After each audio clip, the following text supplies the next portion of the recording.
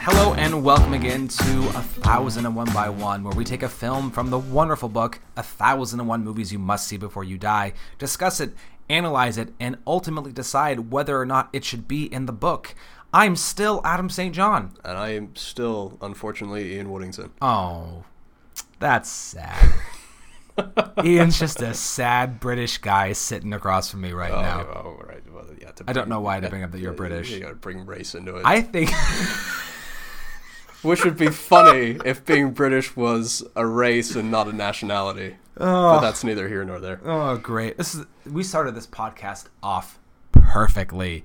Before we launch into today's episode, Ian, what have you seen recently that you want to talk about? I'm still on my my Nick Cage kick. Great. I don't know why. I guess, I got a hankering for the Cage. I do have I have a little hankering for the Cage. Yeah, you're welcome. That's good. That's a t-shirt right there. Oh, man. Let's get that printed. Yep. Let's get some merch going. Yep. You can find that on the Facebook page. I met the Pope of the Church of Cage when I was working Comic-Con a couple of years ago, and he reignited my love for Cage. He was in full Pope regalia, big old Pope hat, and a picture of Nick Cage in the center of said Pope hat. And he was holding a sign with Nick Cage's face from the movie I will discuss briefly, Vampire's Kiss, where he loses his mind.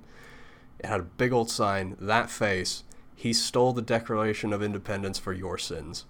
I had to give him a big old hug. He said, "May the Cage be with you," and I said, "And also with you." Oh, of course. Oh, it was a magical moment. Anyway, Vampire's Kiss. Oh, God, yeah, tell me about it. It's another one where we get to see him go full Cage. Now, is this... I don't mean to stop you, because I haven't seen this movie, but is this the infamous A, B, C? Okay, yeah, great. Yeah, where he just loses it on his secretary who has lost... I can't even remember what she's lost. It's not worth remembering. But, he goes off on her about how hard is it to file something. Oh, no, he's not even talking to her. He's talking to his therapist. The therapist plays a huge role in this film. Oh, dude, I have no idea. It's nuts. Again, something... I haven't seen it. Don't look to me for help on this. Yeah, I'm not going to. It's just... He actually... I think I remember very vaguely Nick Cage talks about how he thinks this is his greatest performance, which should give you a little insight into where his mind is at on a daily basis. He works for a publishing firm, and he has a night of passionate lovemaking where the woman bites him, and it's kind of ambiguous as to whether she is a vampire or not, and so he believes that he is a vampire. It's the other one with that infamous scene of him running down the street screaming, "I'm a vampire! I'm a vampire!" he does weird things with his voice in the movie, like accent. Like the voice that he does is supposed to be that like really like uppity Wall Street type. Like I imagine it's where Christian Bale took a lot of his inspiration for American Psycho. Okay. Yeah, it's just a nuts little piece of 80s cheese, which is just not aged well at all. I think this is probably going to be what stops me in I've had enough of Cage for a while. This is the, if you will, the stake in my Cage expedition. Now, would you say, because I've seen the ABCD clip. Yeah. My guess is that I've seen that clip. I don't need to see the movie. Is that fair? No, because he does actually do some incredible things in it. Oh, God. There's a sequence towards the end where he's like out in the sunlight and he's dragging this piece of pallet. He broke off a piece of a pallet that he's trying to stake himself with, and he's like walking down the street all lethargic, moaning at nobody in particular, and then he has a full-on conversation with a brick wall. Oh, man. It's a master class in some kind of acting. I'm not going to call it good acting. See, I've taken master classes with Glenn Close and Meryl Streep. I don't think I need to take the Nick Cage master class. I think I'm okay.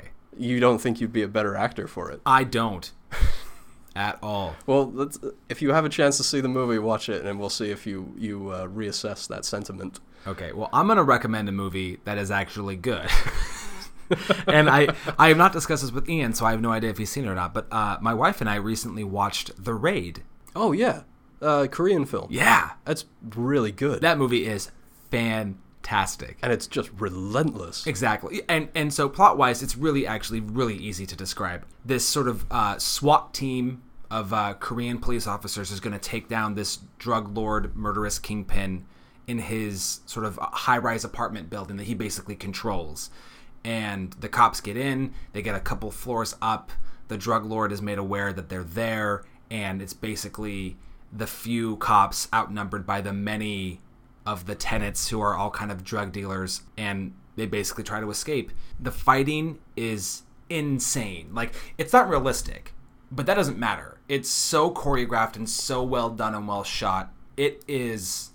There's two shots that are so great where the cops are hiding. One of them fires a gun, and the film slows down, and the muzzle fire lights up the room, and there's 10 guys on the floor above them, and they get enough light from the gunfire that they see where they are, and they just start annihilating them. That's one shot. And then, there's a shot where the two cops are hiding in this, like, 3-foot compartment behind a wall because they're hiding from the guys looking for him. And one of the bad guys is, like, slamming a machete through the wall. And when he finally stops, he's grazed this guy's cheek. And, I remember that. And the machete is just stuck, like, right in the wall and on his cheek. There's a sequel that I haven't seen that I kind of want to, only because this one was so good. I've actually heard the second one is just as good. I've heard, yeah. So here's the thing: if you're looking for a John Wick-esque movie where the plot's really simple and you're really watching it for the creative fight choreography, watch this movie. It's one of the better ones in recent memory. Yeah, it's really good. I cannot actually recommend this movie enough. Go see it. And I saw it fairly close to that remake that they did of Judge Dredd, the one with Carl. And the only reason I watched it is because I like Karl Urban. And Dredd pretty much ripped it off entirely, both in plot and in some of the shots. That is what I've heard. Frustrating to watch. Yeah, because it's garbage. They should just leave. We've had Karl Urban and we've had Sly Stallone. We should just leave Dredd alone, I think, at this point. Yeah, I'm fine with that. Yeah, me too. So cool. We're on to this week's episode. And you know what? I usually sort of say what the title is, but I don't have the connection with this film that my lovely co-host does. So, Ian. Well, that's very nice of you to call me lovely. I appreciate that. Of course. I didn't know you felt that way. We'll talk about that later. Halloween is what we're doing a special sort of tie-in episode. This week is going to see the release of Blumhouse's sort of soft reboot of Halloween. So when I say soft reboot, they're kind of doing away with the 7 sequels that followed, and obviously ignoring the Rob Zombie remakes and all of that other stuff. And we are going to be a full-on 40 years after the fact. This is now do or die. Michael Myers versus Laurie Strode, and the trailer sort of shows you that she hasn't gotten over it, and she's been preparing for his return for the last 4 decades or so, and her family, of course, are going to get there in the mix, and it's exciting to see somebody really care about this franchise and wanting to reinvigorate it. It's being directed by David Gordon Green, who is responsible for one of my favorite TV comedies in recent memory, Vice Principals on HBO, which starred Danny McBride, and Danny McBride wrote this new sequel, and I believe is producing it as well. David Gordon Green has a really interesting he's filmography. kind of got one of those Soderbergh filmographies where it's kind of like one for him, one for Did you see Prince Avalanche? No, I don't think I've even heard of that one. That's got I'm not a big Paul Rudd fan, but it's got Paul Rudd and Emil Hirsch, and they play 2 guys who spend the summer repainting the lines on a road, and I'm not gonna say it's gonna knock your socks off, but it's a good little indie flick. I mean, he has that, and he has George Washington, which is also an indie flick like that. Yeah, but then he's also the guy that did Pineapple Express, which is just infuriating to watch. Whatever. Yeah. That's okay. Yeah, no, a lot of those, the Seth Rogen stuff, that doesn't do it for me. But it's nice to see that somebody is able, like Soderbergh, is able to balance that one for you, one for me thing and actually make a really great career out of it. And this new sequel is being produced by Blumhouse, who are becoming quite the powerhouse when it comes to this new age of horror with, the found footage stuff like Paranormal Activity and The Purge. They also produce Whiplash. Awesome. Which is one of It was my favorite film of 2014. Same here. It's such a great... It's like the Rocky of, jazz drumming films. It's so good. Let's not, because I could just go off on... We could probably sit here all night and talk Whiplash, and I wouldn't have a problem with it. Yeah, but we're not. No, we're here to talk about one of the greatest slasher films ever made. This is your first time seeing it, right? Or first time seeing it all the way through. Yes. This is, obviously, it's called Halloween. It's on all the time around Halloween, but this was never a movie that Actually, I would say the same thing about Nightmare on Elm Street and Friday the 13th. I've never actually taken the movie, put it in to play it all the way through. I've always caught it on television. So any of those movies, I don't think I've seen all the way through from start to finish. I've seen the beginnings, I've seen the endings, so any spoilers or what, I get what happens at the end of any of those movies. But this was the first attempt at just sitting down and going, you know what, Melissa and I, we're going to open a bottle of wine and we're going to watch Halloween. That was our night, and so that's what we did. Was it a night that was worth it? It was. I'm going to be cheekily vague right now about that, but it absolutely was. It was a good night watching the movie. Yes, that's cool, man. Ian, I've seen it. Again, like Stand By Me, probably about 15 times or so. I have an odd on-again, off-again relationship with horror films. I kind of ruined horror films for myself at a really young age. So this is one of the 3 films that I credit as ruining horror films for me. So the 3, in a good way. No, not necessarily, because people, when they go to see horror films, the intention is to get that sense of being frightened, right? Horror films, they don't do anything for me on an emotional level, and so I find that I'm really overly critical of them because I'm not getting out of it, that scare factor. I essentially broke myself when I was about 12. I watched this, The Exorcist, and the one that people find interesting, Cube. The 3 of those back to back kind of broke horror films for me. And I scared myself so stupid that everything after it really got the noise turned down a lot. Okay. I went straight to 11 and then all the way back down. Got it. Horror films just don't do anything for me on an emotional level. And like I said, that makes me really overly critical of them. Sure. I don't get anything out of, stuff like The Purge or Saw or, any of that. They don't elicit an emotional response from me. Sure. And those movies are interesting too because they're so about the gore. Right, and that gets into something different because then you get into that subgenre of torture porn, which is just nauseating. Yeah. I wouldn't give any credence to them at all. But yeah, no, so Halloween kind of has a special place in my heart because it essentially broke me. And so now I expect a certain level of quality from horror films, which you don't get there. They're so... It's probably the other than dramas, it's probably the most produced genre of films.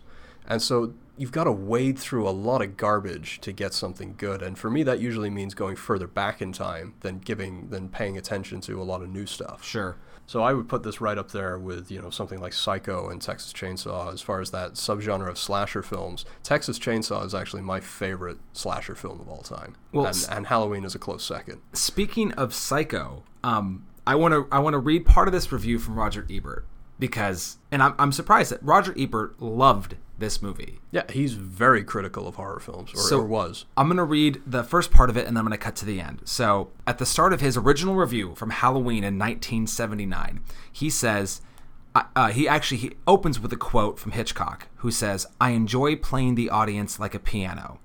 So does John Carpenter. Halloween is an absolutely merciless thriller, a movie so violent and scary that, yes, I would compare it to Psycho. It's a terrifying and creepy film about one of the characters calls evil personified. Right. And that leads us to one small piece of the plot I'm going to describe, and then he talks about the opening of the movie. That's all I'm going to describe because Halloween is a visceral experience. We aren't seeing the movie, we're having it happen to us. It's frightening. Maybe you don't like movies that are really scary, then don't see this one. And then he ends this review by saying, "We see movies for a lot of reasons. Sometimes we want to be amused. Sometimes we want to escape. Sometimes we want to laugh or cry or see sunsets. And sometimes we want to be scared. I'll be clear about this. If you don't want to have a really terrifying experience, don't see Halloween." And that's really high praise. It really is. Yeah. You couldn't recommend the movie highly enough with any other sentiment. Yeah, but was it Pauline Kael of the Village Voice? Or yeah, I think she writes. She obliterated this movie. Well, of course she does. hated it. So anyways, it's just kind of fun. We haven't talked much about the actual movie, though. So it's directed by John Carpenter, who is very famous for his collaborations with Kurt Russell. Yep. They did a bunch of movies together, including The Thing remake. The Thing, which is the only other John Carpenter film in the book. Which is another one I can't wait to get to. Yeah, me too. It's such a great mashup of sci-fi and horror. Yeah. Although I do think it's... Okay, before we even get into the movie, do you think that John Carpenter knew that in a few years he was going to be directing it? Because I think it's so funny that they're watching The Thing in Halloween. That, from what I've read and from what I remember hearing in interviews with Carpenter, is that, that had been a long gestating thing. Like, he had wanted to do The Thing for years. Okay, cool. Because like I said, I never sat down to watch Halloween all the way through. That's a great little detail there. And I think Forbidden Planet is one of the other films, or Fantastic Voyage, one of those two classic sci-fi films. Yeah. Yeah. But just that, because I saw The Thing first. Yeah. And then, John Carpenter, that sneaky little bastard. Yeah, you cheeky guy, you. And he's also known for, these types of films, a lot of low-budget sort of B-movie horror films, which I saw one of his a couple of years ago that really blew me away, a film he did in 93 or so with Sam Neill called In the Mouth of Madness. I haven't seen it. It's a great Sam Neill performance. Cool. Right as he was about to, he'd been working for years. He was well known in Australia. Piano, Jurassic Park. Yeah, he was right about to explode in the popular zeitgeist. And it was written by Carpenter and his producing partner, Deborah Hill. The name Haddonfield actually comes from her hometown, Haddonfield, New Jersey, which is a fun little piece of trivia there for you. And the way that I understand it, too, is that Deborah Hill wrote a lot of the babysitting stuff. Right, based on her own experiences. Yeah, and Carpenter wrote the Loomis stuff. Yeah. Okay. And it creates a really nice balance. Yeah, it does. Yeah. Without feeling like it's two separate movies. Right. Which is nice. Because that could have been really easy to do, especially when you've got two distinct voices working on two very different parts of the film. Yeah. On Rotten Tomatoes, it's sitting at a 93, and the audience score isn't far behind it, 89%. Yeah. It's another film that we're always going to have because it was selected to the National Film Registry by the Library of Congress in 2006. Yep. But no, and the film registry thing is great, but no, at the time, no accolades, no awards. It wasn't that kind of a film. It's not that kind of film, exactly. But it did a nice little return. Thank you for bringing that up, because that was the next thing I was going to say. About the same budget as a previous episode, Badlands. Badlands was made for about $300,000, so was Halloween. So this shows you how much you can do and with that little. Worldwide? Do you have the number? $70 million. Yeah. Incredible. Yeah. Yeah. That's fantastic. It certainly made sure that John Carpenter was going to keep working. Well, and it gives... That's hope, man. Yeah. That's like if this teeny tiny little slasher flick can go out and make $70 million, I mean, that's got to really... And I think it did pave the way for The Thing to happen, which is great. Oh, yeah, it is. Yeah. So let's just... We're already in it, but let's keep talking about it. So I am going to nitpick the hell out of this movie. I fully expected you to. And not because I didn't like it, because I did. There are just things about this movie, having actually sat down to watch it in its entirety, that I'm fascinated with in a kind of horrible way. So I want to... How quickly did you clock that isn't actually Middle America and that they are in California? Did you see the palm trees in the background? I did. Isn't that great? And it's clearly not fall at all. Like the half-assed attempt to sort of blow some dead leaves around. Well, Carpenter even calls it out in his commentary, which is great. I think when it really hit for me, like when it really hit home for me, is a little personal history. My wife and I lived in Indiana for 3 years while I was going to grad school. And it's a totally different climate out there. The winters are winters. Yeah. It's cold.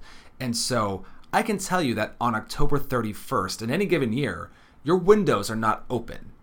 It might not be as cold as it's going to get, but you are by no means have your windows open, letting the gentle fall breeze roll in. Your windows are shut. Yeah.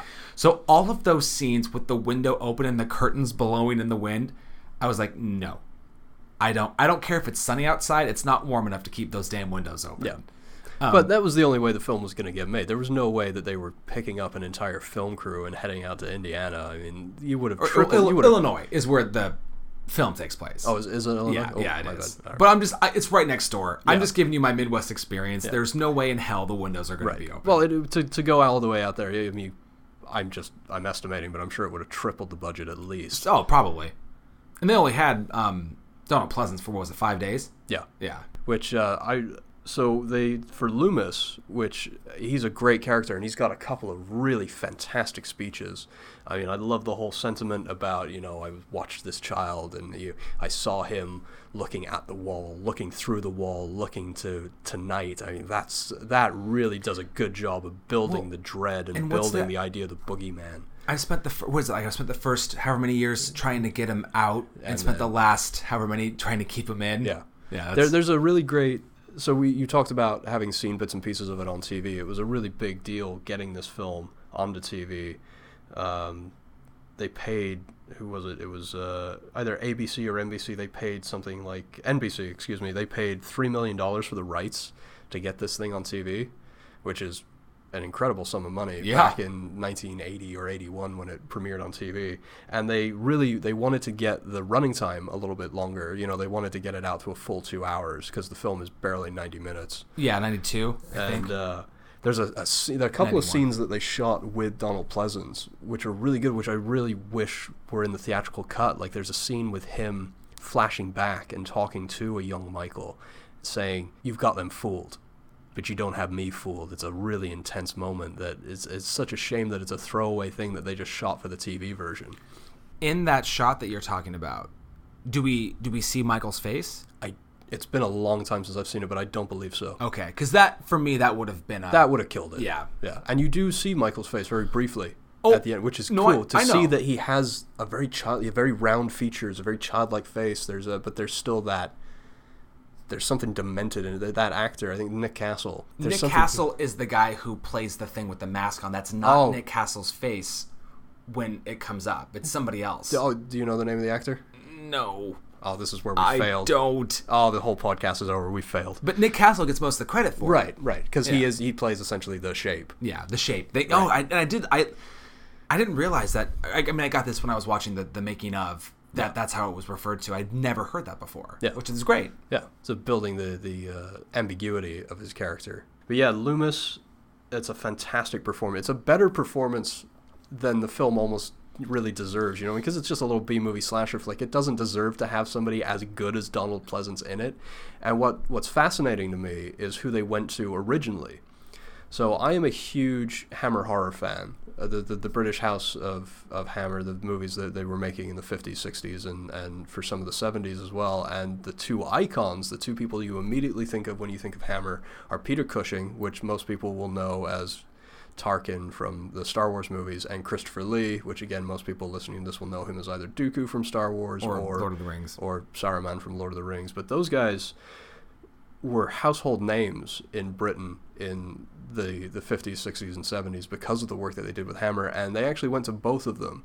Cushing just turned it down flat, but Christopher Lee later in life said it was the biggest mistake of his career. I read that too, and that's infuriating. I mean, don't get me wrong, I love the Donald Pleasance performance that we have, but imagine what that film could have been with Christopher Lee, with that tall, gaunt, that long stride that he has, that deathly stare, that stare of just being able to... Christopher Lee had one of those 1,000-yard stares where he could just stare through you, and that probably has something to do with his... I won't digress too far into his history, but his military background and things like that, and working for Churchill's League of Bastards or whatever they called them, the guys who were undercover doing that work. I mean, there's a great anecdote. I will digress a little bit. There's a great anecdote from the set of Lord of the Rings where Peter Jackson, says to Christopher Lee, in the scene where he's going to get his throat cut in the extended version and fall off of the tower.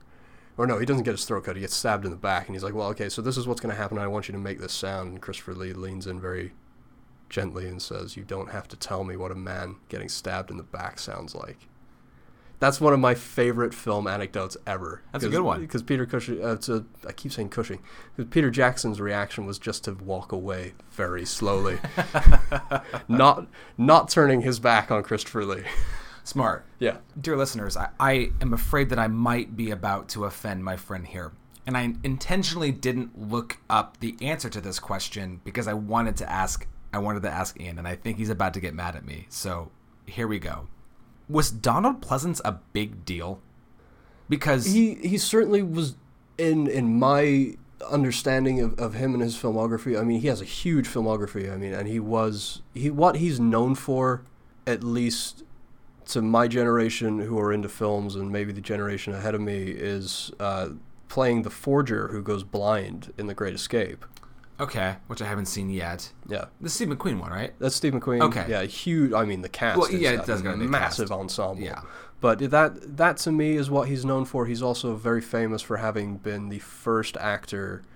He wasn't the first actor to play Blofeld in the James Bond films, but he was the first one where we actually saw his face in You Only Live Twice, and the big volcano lair, and the cat in his lap, and the eye scar and things like that. Just because, when I was watching the documentary, or one, I'm sure there's many making of documentaries for this movie, but they kept talking about, it's such an honor, such a treat, such a, to get Donald Pleasance to do this movie, and I was legit like, was it? And that's just one of those things where you have a young American crew who have grown up, probably watching some of those older British horror films, and to get somebody like that, that's a big get to get. You got turned down by Peter Cushing, you got turned down by Christopher Lee, but you still got Donald Pleasance. And he is, that's probably that's going to be my guess is what they knew him for, was Blofeld in the Bond movies. Well, and I think probably now it's this. Right. This is probably what everybody's. But honestly, I couldn't have put him to anything. I'm not the biggest Bond fan, and I have yet to see The Great Escape, which I own and haven't seen, and I know I will. But we'll get. That's a great episode that we can do. I'm very excited. That's a once a year film for me. Yeah. And that's not a negative against Donald Pleasance. I was just curious because and I'm not surprised that he's not a household name. Sure. So okay, I want to nitpick this. That Halloween pumpkin at the opening of the movie is so bad. It's so bad. Well, don't let John Carpenter hear you say that. The actual it's awful. It's awful. Why is it awful? Because because the movie is scary, and it almost makes me feel like I'm about to see something that's kind of cheesy. Now, but put yourself in 1978, where very few slasher films have been made. Sure, but I don't associate jack-o'-lanterns with anything evil necessarily. I associate them with Halloween. I get that, but I don't need it. I mean, the title of your movie is Halloween. I don't need a jack-o'-lantern next to it to realize that we're going to be talking about Halloween. But it's for me, it's so iconic, like that opening with zooming in on the pumpkin. I can't separate it. What's iconic though is that score. Yeah, I mean it's very Psycho-like. It's very Jaws-like with that very simple repeating, building tension, building dread. It's good. Yeah, and it's good, and it's Carpenter's score. And what's really exciting to me about the new one coming out is he's working on the score for that as well. Oh, good. I thought you were going to mention how quickly he put this score together. And he did. What did he put it together in like 3 days? Yeah. So to knock something that iconic out of the park that quickly, which I'll say too. I mean, I understand being on a time crunch and having to do it, and I've heard other movies do that too. But something that is this, it's on that Jaws level. It's on that Star Wars level. I mean, it's one of those scores you hear. It's like, oh yeah, Halloween. Yeah, Halloween. That's what I'm listening to. That's what I got it. Laurie's friends suck. I'm just gonna put it out there. Wait. Totally. Does she have friends? Because they just use the shit out of her. Oh yeah. In this movie. Yeah, absolutely. They're terrible people. Will you watch the kid I'm supposed to be babysitting so I can go get laid? Because I'd really like it if you could do this. Yeah, okay, thanks. Didn't we all have that friend, though? I'm sorry, did I say that she asked? I think she just brought her over. Yeah, I don't think she even drops asked. Lindsay off and then buggers off. Yeah. Those friends of hers are something. And we mentioned earlier that the script was written, but it was John Carpenter and Deborah Hill. I think Deborah Hill's stuff is not very good. I don't think it's very good. I don't really like the dialogue. I think the friends' banter with each other is just awful. It's fairly two-dimensional. And you mentioned how good the Donald Pleasance monologues are. They're really good. Yeah, they're really good. It's better than the movie deserves. Yeah. I just said they weren't. And the whole sequence. There's a great tracking shot in the graveyard where they go to find that the gravestone has been stolen. Yep. Yeah. That again. That's like, this is better than what should be in this movie. This is better than what you should be able to buy for $300,000. It's and again, think about how much it was made for. We usually talk about best shots of the movie. I know there was cuts, but that opening, the opening tracking shot Yeah. is awesome. Yeah, no, and it was one of the first times... A Steadicam. Yeah. Yep. One of the first times that you got that POV thing. It's very... Carpenter and De Palma were kind of like the first ones to tap into, at least here in the States anyway, Sure. to tap into that, let's go behind the eyes of the killer and let's see what they see. And I thought the cuts... Was it 3 cuts or 2 cuts? I think it's 2. And the one where the mask is going on... That one's fairly obvious. Obvious, but like a good... Like, of course you have to cut. You're not really putting a mask over the camera. So, like, that was... I remember watching it and it said, slick cut. Yeah. Slick cut. I was actually like, yeah, that's good. That's good. You had to cut sometime. That's perfect. Yeah. And again, better than that film deserves, but, like, that's better than a $300,000 budget movie. Yeah, no, that really shows the intuition and, just how innovative Carpenter was at the time. Another nitpick. So, the young boy, young Michael Myers, has stabbed his older sister. He goes outside. His parents take off his mask, and they're standing outside. I don't think the mom cares. Because she literally has her hands in her pocket and looks at this kid so, like, okay. Yeah. And I get that they might not know what's happened, and maybe it's a really small thing, but you should have had the mom, like, going nuts and running into the house or something. Why is nobody doing that? Yeah. Again, nitpicks. You know what Liz's nitpick was about that scene? The size of the knife. Oh, It's huge. Yeah. The knife is, like, almost as big as he is. That's true. Yeah. Who has a knife that big, man? Well, that thing's insane. You don't just have that in an everyday kitchen. You don't?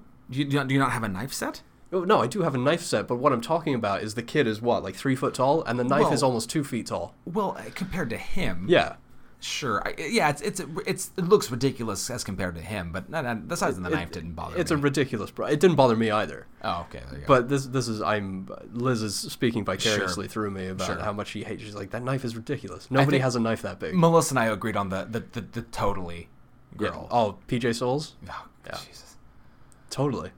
And see, that's the thing is, like, I'm nitpicking this movie because there are things that I just the dialogue back and forth between some of the women, her friends in general, the fact that it's fall, almost winter in the Midwest, and we got windows open. Those are nitpick things. But when the movie is on, it's on. Yeah.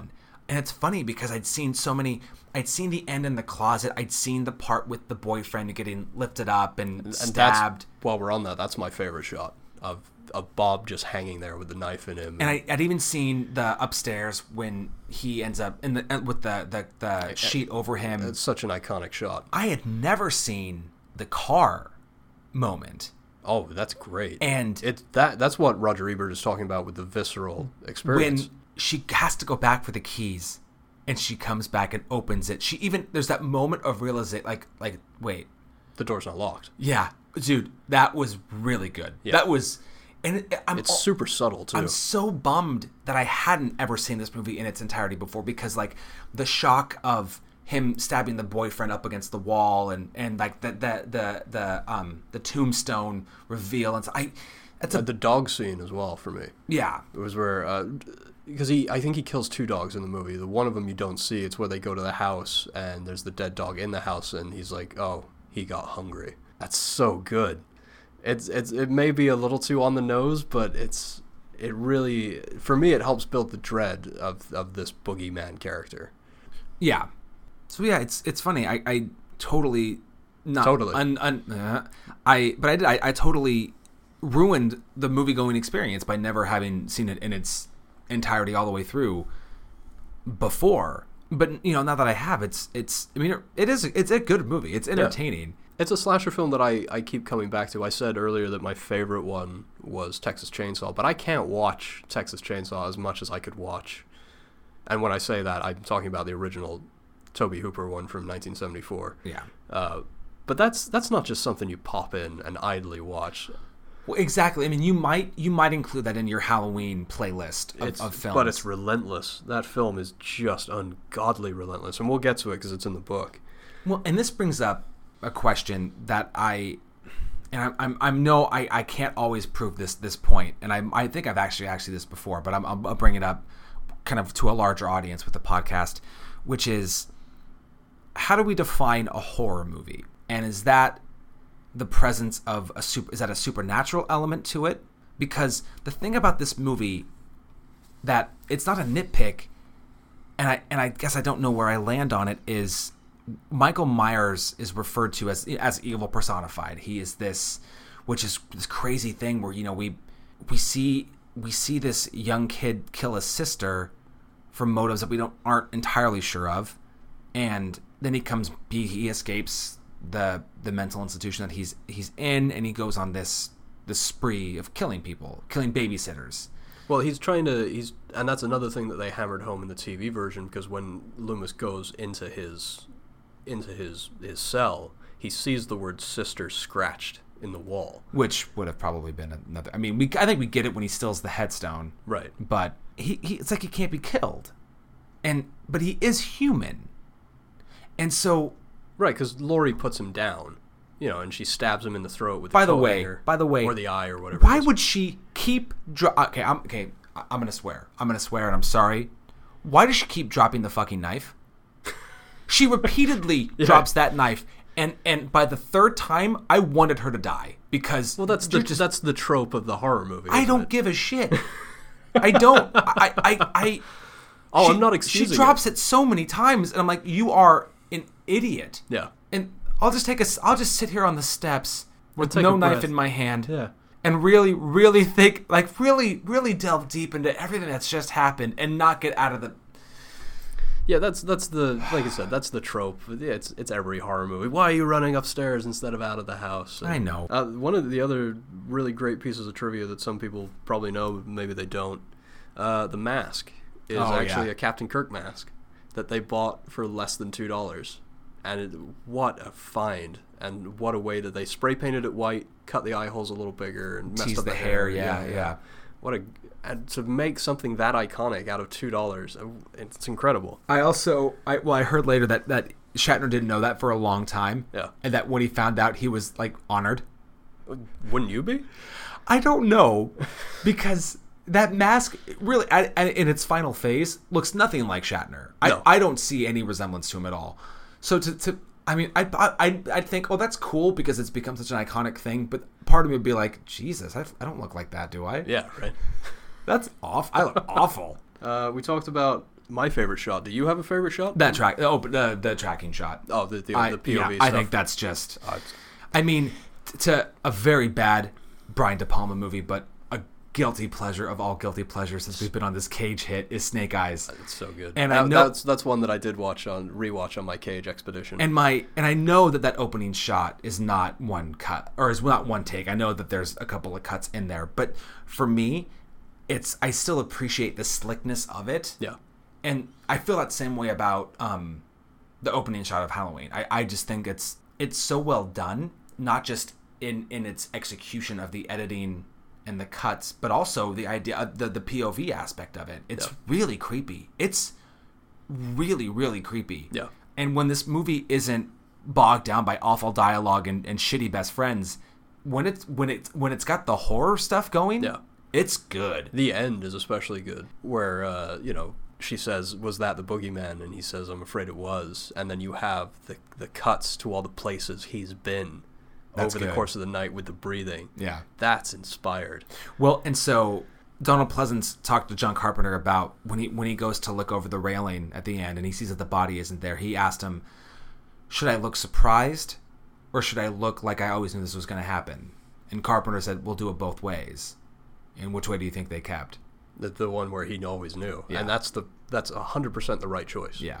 Because Loomis knows. I mean, the whole movie, he's talked about how evil this boy is. Yeah. So he should know. He should know that maybe he'll accomplish something, but chances are he won't. He should always have that doubt in the back of his mind. I'm not going to succeed here tonight. And it brings back this idea of, I think the hardest thing for me, so yeah, there's the nitpicks that are just like, come on, whatever. And then there's the parts of it that are really, really good. And where I find myself thinking is about the character of Michael Myers and, to survive how many stabbings and falling off of a second story balcony. I mean, I realize that it's possible to survive that, but is he human? That's what I mean. Well, they deal with that in some of the sequels. I haven't seen them all. I've seen a couple of them. I think in one of them, like 5 or 6, they deal with the fact that he is being controlled by a cult. Like they try to really hammer it home and explain why and who and how, which is just, don't do that. It's the same thing that they did with the Hannibal Lecter prequel, where they show him as a young man and why he eats people. Oh, the one that wasn't based off of a book, right? Well, or was it? Thomas Harris wrote the screenplay and the book simultaneously. Oh, okay. So I mean, it was a senseless cash. Was grab. it Hannibal Rising? Is that Hannibal what it was called? Rising. Okay, yeah, I never saw it. Oh, it's so bad. The young kid that plays a European actor, he might be French. He does pretty good. I mean, he's no Brian Cox. He's no.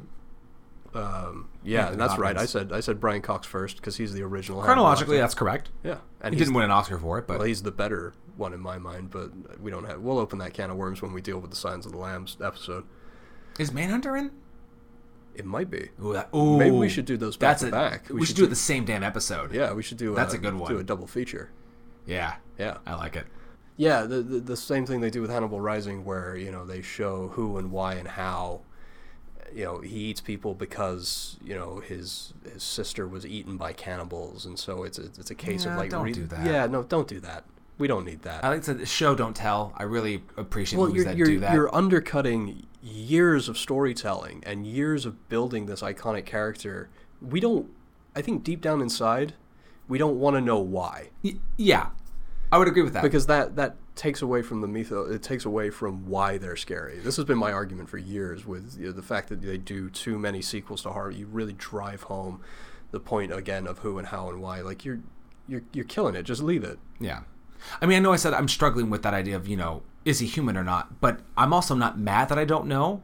That's one of those things I'm left with asking is we've gone through all this. Is he? I mean, we saw this kid was he 6 years old, right? Yeah, and that's a funny continuity error, actually, by the way, because it's directly 15 years later. If anybody wants to go along and do the math with me, 6 and 15 is 21, and in the credits they call him out as being Michael, age 23. Oh, good. Ooh, I didn't know. There you go. There you go. Another piece of useless trivia for you. Hey, if we do nothing else, did you guys not have calculators in '78? Come on. No, they didn't. They barely had protractors. They still had like abacuses. Yes, they did. Oh, okay. Yeah, but those big crank machines. Yeah. Everybody was basically doing math on a cash register. That's basically what it was. One of my last things I want to bring up. I do love that they're listening to "Don't Fear the Reaper" when they're being stalked by. Isn't that so good? I do like that was a cheeky I love it. There it is. I love it. They got jokes. I started smiling and Melissa goes, "Why are you smiling?" I go, "They're playing Don't Fear the Reaper right now." I can't. That's great. I like that scene with them smoking the joint, and it turns out that one of the girls' dads is like a sheriff, and he leans into the car. Like, come on, man, you can smell that. Yeah, that's there. That's some dank weed. You're gonna be smelling that. That's some that's some terrible 1978 shitty grown in the backyard dirt weed. You're gonna smell that stuff, man. So we've definitely. I feel like I definitely know the answer to this, Ian. Do you feel like Halloween should be in this book? I do, because it's one of the progenitor. It's one of the original sort of slasher flicks. It's above average. I mean, it's got a great use of lighting. It's got the iconic score. It's got that sort of foreboding boogeyman character, and the Donald Pleasance performance, like we said, is better than the film deserves. You know who we haven't talked about? That was Jamie Lee. That's very true. I mean, because this was typecasting for her. For years, she got stuck playing these kind of scream queen roles for a while, and it wasn't until Trading Places in '83, and I'm having the Jamie Kennedy moment in Scream, and it wasn't until she got naked in Trading Places.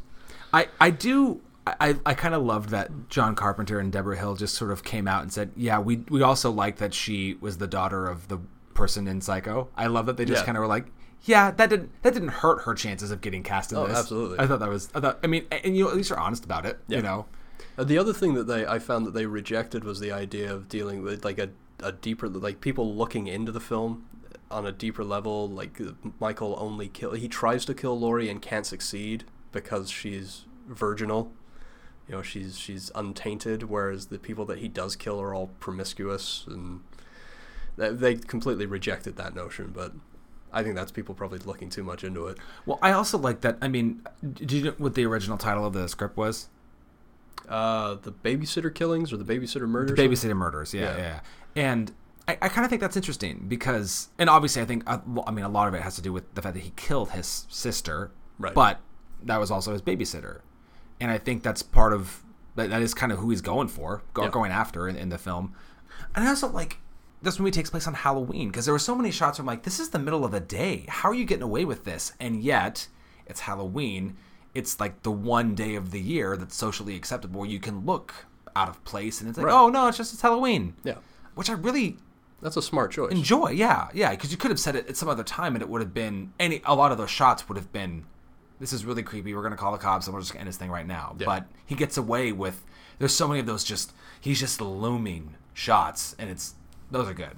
And Jamie Lee, first film performance. I know she was on a TV show that I didn't write the name of down because why would you? I don't know it. So it's a yes from me? Oh, it's a yes from me. And it's, let me think of a really bad, Citizen Kane, it is not. But we're not talking about, film and movies and blockbusters and epics. The book is called 1001 Movies You Must See Before You Die.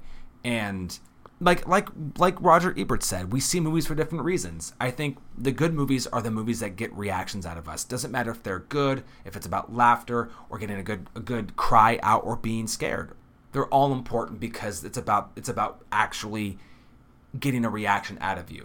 All feelings are valid feelings. Like if a film makes you feel nothing, then it's worthless. That's what I was going to say is you should never be passive watching a movie. It shouldn't be about totally zoning out. You should be invested. Totally. I'm going to do it every time. Okay, you should be invested watching a movie. You should want to cry or laugh or be scared. And this movie does a really good job of scaring you. And if for some reason you haven't seen it yet, don't just try to catch it on TV. Don't catch it halfway through. Don't watch the clips. Don't do what I did. Watch this thing from start to finish because it's really worth it. Nitpicks aside, it's worth it. Yeah, and I'll be going to see the new Halloween this weekend. I've been waiting for it all year, and so I'll definitely throw some stuff up on the Twitter about how I feel about the sequel compared to the original, and we would love to hear what you think as well if you're going to the movies this weekend, if you've seen the original or if you haven't, and what you think of the new one. Absolutely. On Twitter or on Facebook, you can hit us up on both of those fantastic social media sites. You can hear this podcast and all of our other podcasts on Google Play and Spotify and on iTunes. iTunes is a big one for us. If you don't mind giving us a rating and a review, we would really appreciate it. We want to keep doing this for a long time. We got a lot more movies we want to cover. That's a yes from both of us. I'm Adam. And I'm Ian. And we will see you next week.